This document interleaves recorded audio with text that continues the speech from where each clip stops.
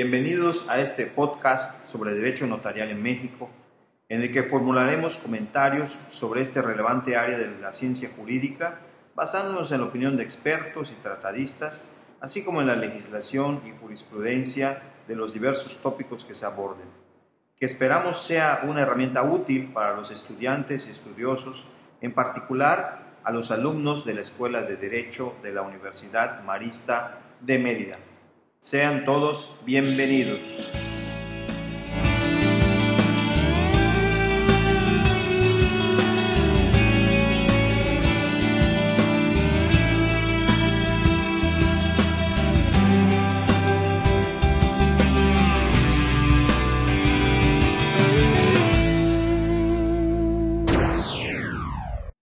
Vamos a abordar en esta ocasión un tema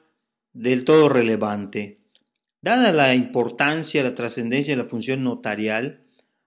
cabe resaltar entonces en esa misma proporción la responsabilidad en que pueden incurrir los notarios públicos.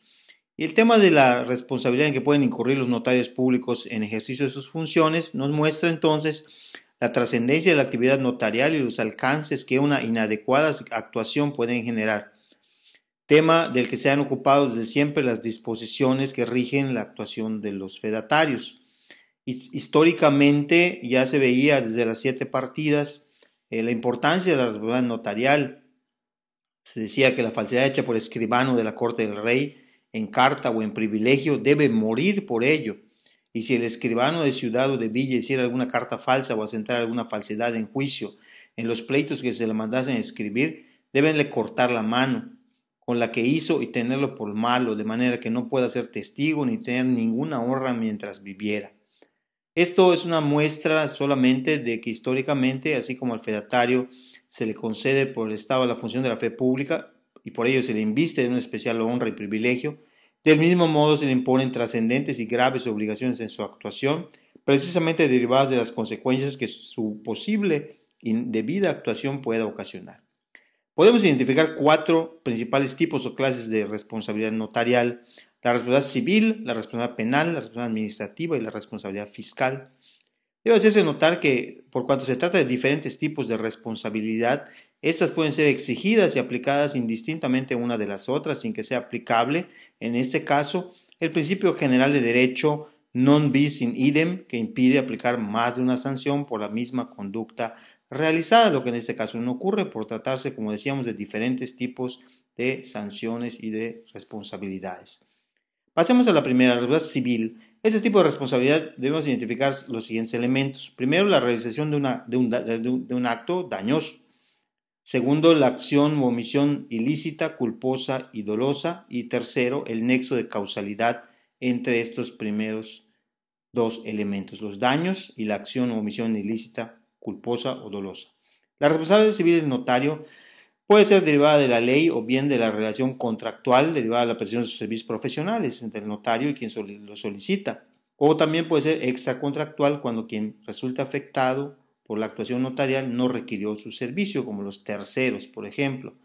La legislación civil establece que la responsabilidad civil puede ser regulada por convenio de las partes y si la prestación consiste en dinero, los daños y perjuicios no pueden exceder del interés legal, que en el caso de la legislación civil del Código Civil del Estado de Yucatán en México, el interés legal es el 9% anual. Los daños y perjuicios, la ley los define como el daño como la pérdida o menoscabo sufrido en el patrimonio por falta de cumplimiento de una obligación y el perjuicio como la privación de cualquier ganancia lícita que debiera haberse obtenido por el cumplimiento de la obligación. En el caso de la ley notarial del Estado de Yucatán, pues podemos analizar y ver las consecuencias que de esta ley deriva. En todo caso, es importante señalar que el notario debe responder de los daños y perjuicios con todo su patrimonio, con independencia de que, como ya hemos visto, la ley notarial del Estado de Yucatán, que entrará en vigor a finales de febrero del año 2011, ya establece, independientemente de la garantía personal, un fondo de garantía que será administrado por el Consejo de Notarios del Estado de Yucatán y cuyo propósito será precisamente afrontar estos daños y perjuicios ocasionados con motivo de la responsabilidad civil de los notarios. Pasemos al siguiente tipo de responsabilidad penal. En el desempeño de sus funciones, los notarios públicos están sujetos a las sanciones pecuniarias y corporales que establece la legislación penal. En primer término, atendiendo a la definición que dicha norma establece respecto de los autores de un delito. Dice el Código Penal del Estado de Yucatán en México que son autores de un delito los que intervenían en su concepción, preparación o ejecución, los que instigan o compelen en su ejecución, los que dolosamente hagan tomar una resolución a otro para cometerlo, los que intencionalmente presten ayuda o auxilio para su comisión, los que con posibilidad de su ejecución auxilian al sujeto activo del delito por acuerdo previo, los que sabiendo que se está cometiendo un delito se va a cometer y teniendo el deber legal de impedir su ejecución no lo impiden, y los que sin acuerdo previo intervengan con otros en su comisión cuando no se pueda precisar el resultado que cada quien produjo. Algunas posibles conductas tipificadas como delitos que pueden ser imputados a los notarios: el delito de revelación de secretos, que en ese caso el Código Penal del Estado de Yucatán señala una sanción corporal de 2 meses a 1 año de prisión y de 3 a 30 días multa como pecuniaria a quien sin causa justa, con perjuicio de alguien y sin el consentimiento de la persona que pueda resultar perjudicada, entregue, revele, publique o divulgue algún secreto, comunicación confidencial, documentación o grabación reservados que conoce, ha recibido o le han sido confiados en razón de su empleo, cargo público, profesión o puesto, derivado de su relación con el agraviado, sus familiares o por cualquier otro motivo. Este delito se persigue por querella. Esta sanción se agrava a 1 a 5 años de prisión y 3 a 50 días de multa y destitución de cargo o empleo o suspensión de los derechos de ejercer la profesión, arte o oficio, cuando la revelación o violación del secreto se refiere a un procedimiento de carácter industrial y sea hecha por persona que está o estuvo sirviendo en el establecimiento en donde se usa tal procedimiento. Podría el notario incurrir en este delito de revelación de secretos. Otro delito es el de usurpación de funciones, tipo penal que se encuentra definido en el Código Penal del Estado de Yucatán en México, señalando como conductas al que sin ser servidor público se atribuye ese carácter y ejerce algunas funciones, use credenciales de servidor público con decoraciones a que no tenga derecho, incluyendo uniformes, etc. El que sin tener el título legal se atribuye el carácter profesional y ejerce actos propios de la profesión. Otro tipo delictivo que puede ser imputable a un notario es el de falsificación de documentos. Y este se comete cuando se emite un documento público no auténtico, cuando haga constar en un documento público hechos, acciones, omisiones o circunstancias total o parcialmente falsos o manifestaciones total o parcialmente distintas de las expresadas por su autor, como por ejemplo en una fe de hechos. Cuando indebidamente haga o omita hacer constar en un documento público auténtico hechos, acciones, omisiones o circunstancias verdaderas o las manifestaciones de una persona. Cuando haga constar en un documento privado la falsa transmisión de hecho real, altere, oculte o destruye un documento público o privado auténtico y veraz, aproveche indebidamente una firma o rúbrica ajena en blanco y extienda una obligación, liberación o cualquier otro documento que pueda comprometer los bienes, la honra, la persona o la reputación de otro o causar un perjuicio. Para que esta falsificación sea delictiva se necesita que se saque o proponga sacar algún provecho para sí, para otro, o causar un perjuicio a la sociedad, al Estado o un tercero,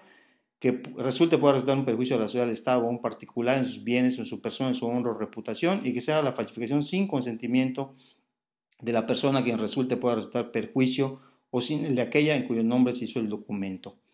El delito de falsificación de documentos se sanciona con prisión de 6 meses a 3 años y de 10 a 50 días multa.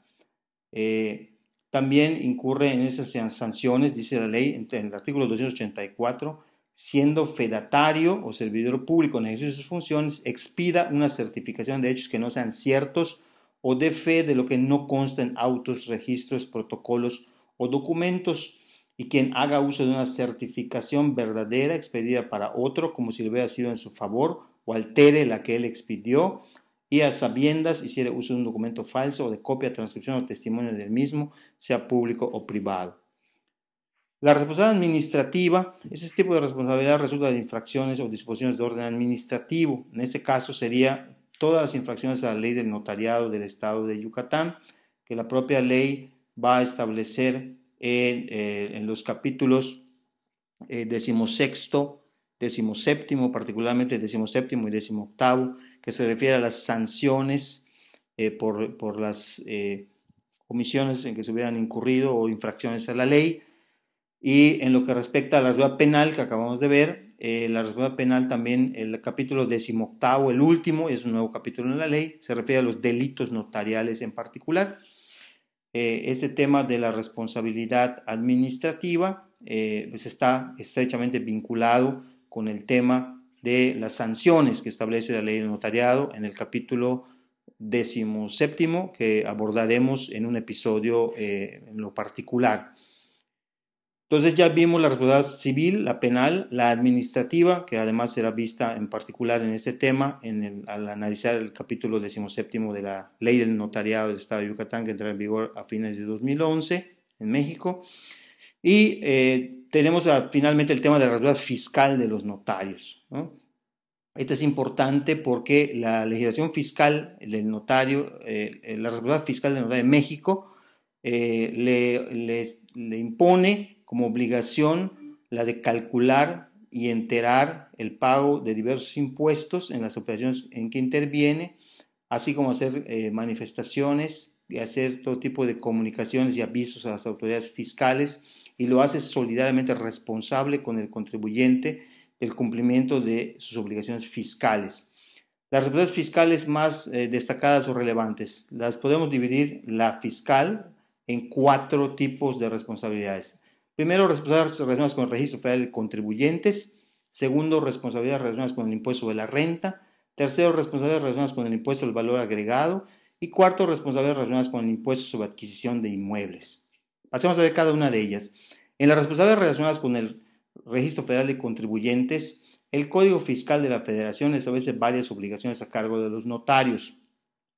Y estas son la obligación de cerciorarse de la inscripción o cancelación de solicitud correspondiente al Registro Federal de Contribuyentes de aquellas operaciones en las que hubiera intervenido. Dice el artículo 27 del Código Fiscal que los fedatarios públicos exigirán a los otorgantes de escrituras públicas en que se haga constar actas constitutivas, fusión, escisión o liquidación de personas morales que comprueben dentro del mes siguiente a la firma que han presentado solicitud de inscripción o aviso de liquidación o de cancelación, según sea el caso, en el Registro Federal de Contribuyentes de la persona moral de que se trata, debiendo asentar en su protocolo el notario la fecha de su presentación. En caso contrario, la ley establece la obligación al fedatario de informar dicha omisión al Servicio de Administración Tributaria dentro del mes siguiente a la autorización de la escritura. Otra obligación derivada de del Registro Federal de Contribuyentes es la obligación de solicitar y cerciorarse de la coincidencia de la clave del Registro Federal de Contribuyentes con la que aparezca de la cédula de identificación fiscal del contribuyente que comparece ante el notario. Dice el Código Fiscal de la Federación que los fedatarios igualmente deben asentar en las escrituras públicas en que hagan constar actas constitutivas y demás actas de asamblea de personas morales cuyos socios o accionistas deban solicitar su inscripción en el Registro Federal de Contribuyentes, la clave correspondiente a cada socio o accionista, o en su caso verificar que dicha clave aparezca en los documentos señalados. Para ello se cerciorarán de que dicha clave concuerde con la cédula respectiva. Es decir, tienen que exigirle al notario la cédula de identificación fiscal de todos los que comparecen en una asamblea, por ejemplo, que se va a protocolizar ante el notario. Obligación de presentar declaraciones informativas que ahora se cumplen a través del sistema conocido como Declaranot. Otro tipo de obligaciones, decíamos, son las relacionadas con el impuesto sobre la renta. En particular, la ley del impuesto sobre la renta dice que los notarios en las operaciones consignadas en escritura pública harán el pago provisional del impuesto sobre la renta por enajenación de bienes mediante declaración que se presentará de los 15 días siguientes a la fecha en que se firme la escritura o minuta, y que los notarios tienen la obligación de calcular el impuesto bajo su responsabilidad y enterarlo a las oficinas correspondientes. Cuando se genere el impuesto sobre la renta por adquisición de bienes, tiene la misma obligación el fedatario de hacer el cálculo y entero del impuesto sobre la renta por ese concepto. En lo que se refiere a la responsabilidad relacionada con el impuesto al valor agregado, el famoso IVA, esta ley establece que tratándose de enajenación de inmuebles por los que se va a pagar este impuesto, en los términos de la ley del impuesto al valor agregado, que se consigna en escritura pública, los notarios, corredores, jueces y demás fedatarios calcularán el impuesto bajo su responsabilidad y lo enterarán dentro de los 15 días siguientes a la fecha en que se firme la escritura. Y por último, en el tema de la responsabilidad fiscal, la responsabilidad relacionada con el impuesto sobre adquisición de inmuebles. El impuesto sobre adquisición de inmuebles es un impuesto federal a partir de los convenios de coordinación fiscal. Ha sido un impuesto que ha quedado fijado en las leyes fiscales municipales, imponiendo la misma responsabilidad solidaria de los notarios en las operaciones de enajenación de inmuebles en que intervenga, e igualmente imponiéndoles la obligación de cálculo entero de dicho impuesto. En este caso vamos a contemplar dos tipos de normas en el caso del Estado de Yucatán. La primera, que está contenida en la Ley General de Hacienda para los municipios del Estado de Yucatán, aplicable a aquellos municipios que carezcan de su propia ley de Hacienda, y la de aquellos municipios que cuenten con su propia ley de Hacienda. La Ley General de Hacienda para los municipios del Estado de Yucatán establece que las adquisiciones que se hagan constar en escritura pública, los notarios, jueces, corredores y demás fedatarios que por disposición legal tengan funciones notariales, calcularán el impuesto sobre la renta, el impuesto sobre adquisición de inmuebles bajo su responsabilidad. Lo enterarán mediante declaración en la tesorería municipal y lo harán constar en la escritura respectiva. En los demás casos, los contribuyentes pagarán el impuesto mediante declaración ante la misma tesorería. Por su parte, la ley de Hacienda del municipio de Mérida, solo como un ejemplo de municipios que tienen su propia ley de Hacienda, también establece que los fedatarios públicos y las personas que por su legal tengan funciones notariales deberán manifestar a la Dirección de Finanzas y Tesorería Municipal por duplicado, dentro de los 30 días siguientes a la fecha del acto contrato, la adquisición de inmuebles realizados ante ellos. En este caso, en el caso del impuesto sobre adquisición de inmuebles, se paga una tasa del 2% sobre el valor mayor entre el valor consignado en la escritura, el valor de avalúo y el valor catastral. Y en el caso del impuesto sobre la renta, se hace el cálculo del impuesto sobre la base de diversas variables que la ley misma establece, y se aplica una tarifa contemplada en la misma ley. Y en relación al impuesto al valor agregado, en México es el 16%. En el caso de operaciones consignadas en escritura pública, solamente se genera ese impuesto cuando, como parte de la enajenación de un inmueble, se transmiten construcciones que no estén destinadas a casa habitación. Por lo tanto, el importe del valor de una compra-venta no entra el terreno ni las construcciones que no estén destinadas a casa habitación, solamente entraría en todo caso las construcciones que estén destinadas a casa habitación. Este sería en términos generales el tema de los diferentes tipos de responsabilidad en que pueden incurrir los notarios públicos. Dijimos responsabilidad civil, responsabilidad penal, responsabilidad administrativa y responsabilidad fiscal. Agradecemos el favor de su atención y les esperamos en la próxima emisión. Hasta luego.